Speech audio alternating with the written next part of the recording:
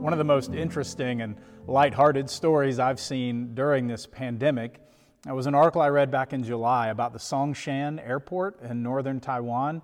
Maybe you saw it, and I think what happened there is caught on in other places. But at the Songshan Airport, they had just completed at the end of 2019 major renovations and expansions with the hope of bringing more passengers through their airport and having more flights when the pandemic of 2020 hit. And all of a sudden, they've got nobody coming through their airport. The pandemic significantly negatively impacted the traffic through the airport and then obviously the revenue. And so then someone at China Airlines had the idea to offer to a minimal number of customers who win a contest a pretend to fly overseas tour of the airport. And so they put out this contest, and they were taking 3 groups of 60 passengers who, if they won, and they had over 7,000 applications for this contest, if you won, it meant that you got to get together, get dressed and ready, get all of your luggage, come out to the airport, go through all of the check-in process, immigration, customs, be searched, go through the line, have your bags checked and everything, go through the terminals and the gates, board the airplane, listen to the pre-flight spiel from the flight attendants, sit on the plane for a minute, then disembark the plane and get off and go through baggage claim, get all of your luggage back, go back through customs and everything, and leave the airport and go home. All of that experience of dealing with going to the airport, getting onto the airplane, then getting off of the airplane and getting back home without ever actually going anywhere. I couldn't believe that they offered this to 180 people and had over 7,000 people enter the contest to be able to take this tour, pay the money to take this tour, to go nowhere. And when I read that article, I thought it sounded a lot like the message that is contained for God's people from God in the Old Testament book of Amos. This week and next, Pastor Stacy and I are going to be addressing 2 more of our social principles. The social principle on the social community and on the economic community. And we'll be drawing those messages from the book of Amos. Amos was an Old Testament prophet who was called by God to share a prophetic word with the people of Israel at an interesting time in the history of their nation. There was great prosperity in the country, except it had created a divide among them. There had developed among them a very clear distinction between the haves and the have-nots. And the haves were enjoying all of the finer things of life, while the have-nots saw their prospects for a livelihood and an enjoyable life diminishing.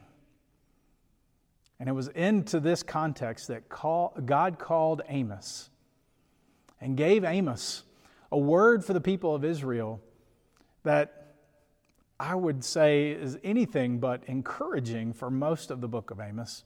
And now here's the thing about a prophet. You really got to be ready to read the Old Testament prophets. They were often speaking in opposition to the accepted prevailing political, economic, and even religious practices of their day. And they can come across as angry, critical, or condemning.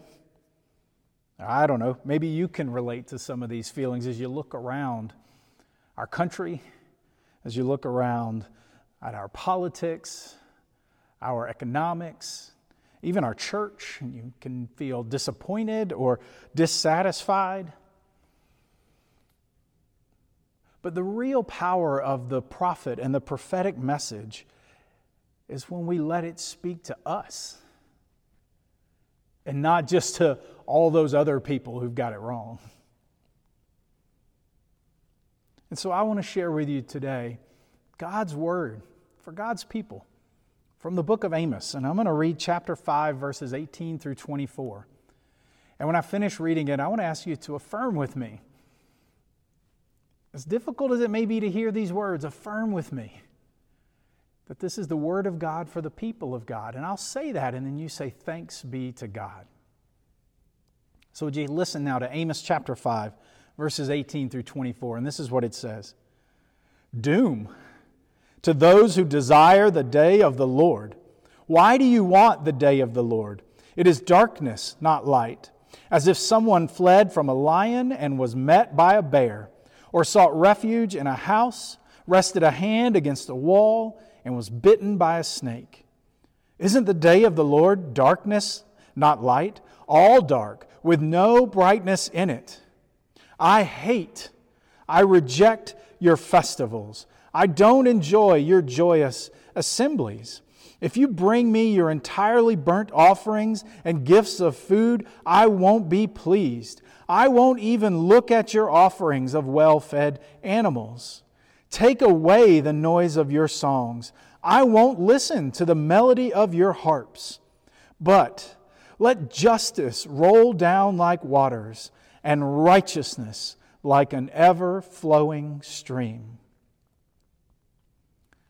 This is the Word of God for the people of God. Thanks be to God. In this passage, Amos leads in by saying, why are you looking forward to the day of the Lord? Now, in the time that he said that, most likely what that meant, the day of the Lord, meant the day of the Lord's coming or returning to the earth to restore Israel to its rightful place and to restore God's kingdom all over the earth. Things that we think about and talk about with the end of times. But as I read it, I thought about how we're all desiring the day of the Lord right now in terms of being able to get together again for worship in the sanctuary. And yet this word from the prophet Amos says, why are you desiring for the day of the Lord? And that's what we are doing right now. We can't get together for corporate worship. But that doesn't mean that there's no church or that the church is closed. See, when our framework for understanding the church is so dependent upon the corporate worship experience, then if we aren't doing it the way our generation is used to doing it, we're liable to think that we're failing, or we're afraid, or we're fake. But it's interesting to me to read these words of Amos from God, saying, I hate your assemblies, your celebrations, your offerings, your music, your instruments. Was God saying to the people of Israel, I hate your worship? Boy, that seems to run so counter to what we think of and understand, not only in our own experience, but from the rest of the Scriptures, particularly in the Psalms, where the psalmist singing praises to God says, God, we know that you inhabit, you are enthroned in our praise. But maybe it's a worthwhile conversation to consider, where does corporate worship fit in the life of a Christian and in the life of a Christian church? Perhaps it belongs at the center.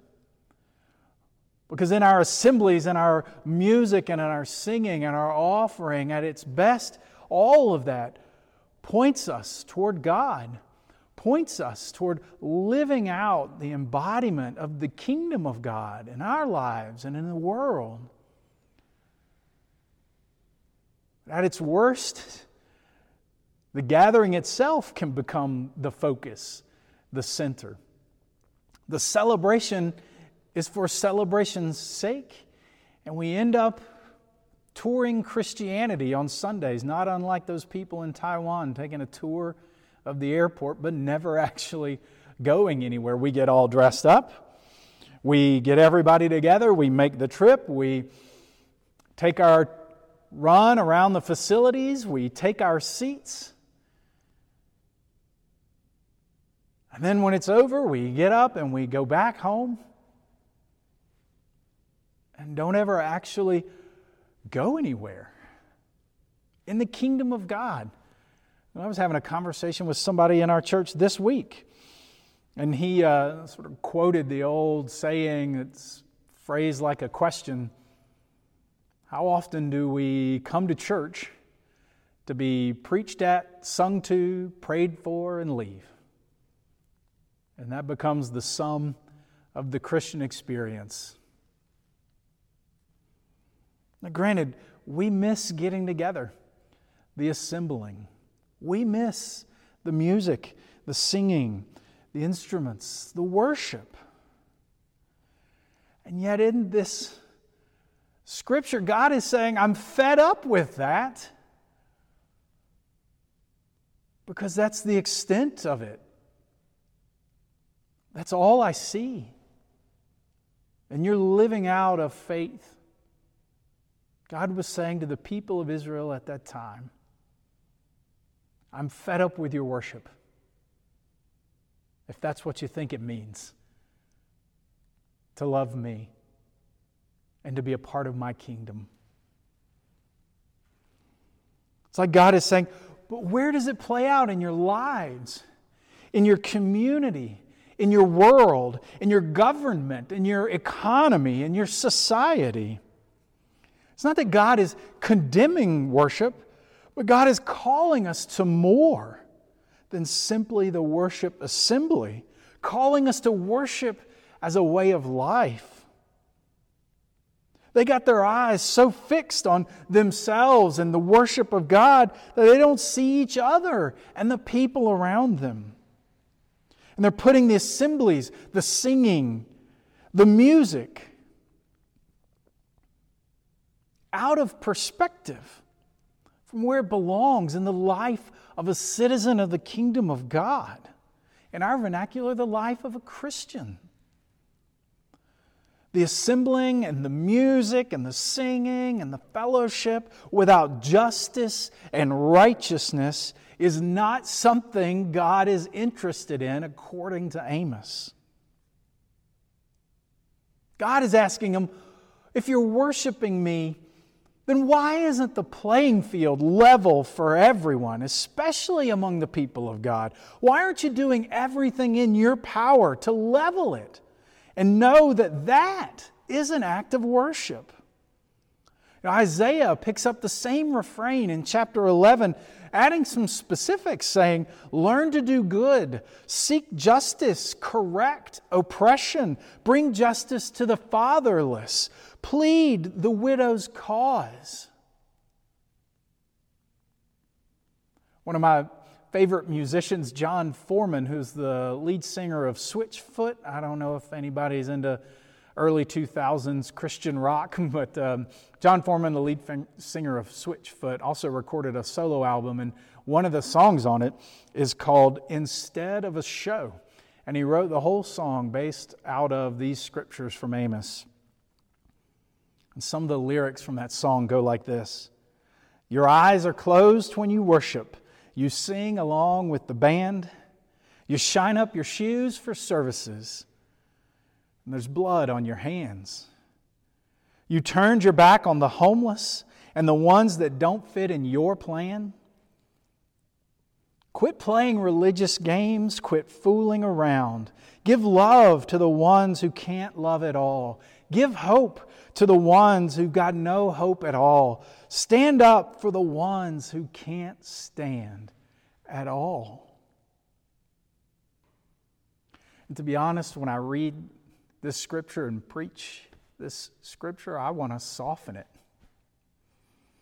I want to qualify it, make it sound a little less critical and judgy. But I don't know that that would honor the immediacy and importance of the message. And it's so important that we, United Methodists, have a statement about our social community and our role in it. Our statement addresses rights of disenfranchised and marginalized people groups, along with other topics like world population, medical experimentation, genetic technology, health care, mental health. And in our social principle on the social community, we say that we affirm all persons as equally valuable in the sight of God. We therefore work toward societies in which each person's value is recognized, maintained, and strengthened. We support the basic rights of all persons to equal access to housing, education, communication, employment, medical care, legal redress for grievances, and physical protection. We deplore acts of hate or violence against groups or persons based on race, color, national origin, ethnicity, age, gender, disability, status, economic condition, sexual orientation, gender identity, or religious affiliation. This scripture in Amos could be a call from God for us in a time when our comfortable rhythm of worshiping in church has been disrupted, to dive deeper into the rolling, ever-flowing stream, the flood of living water that God is bathing the world in.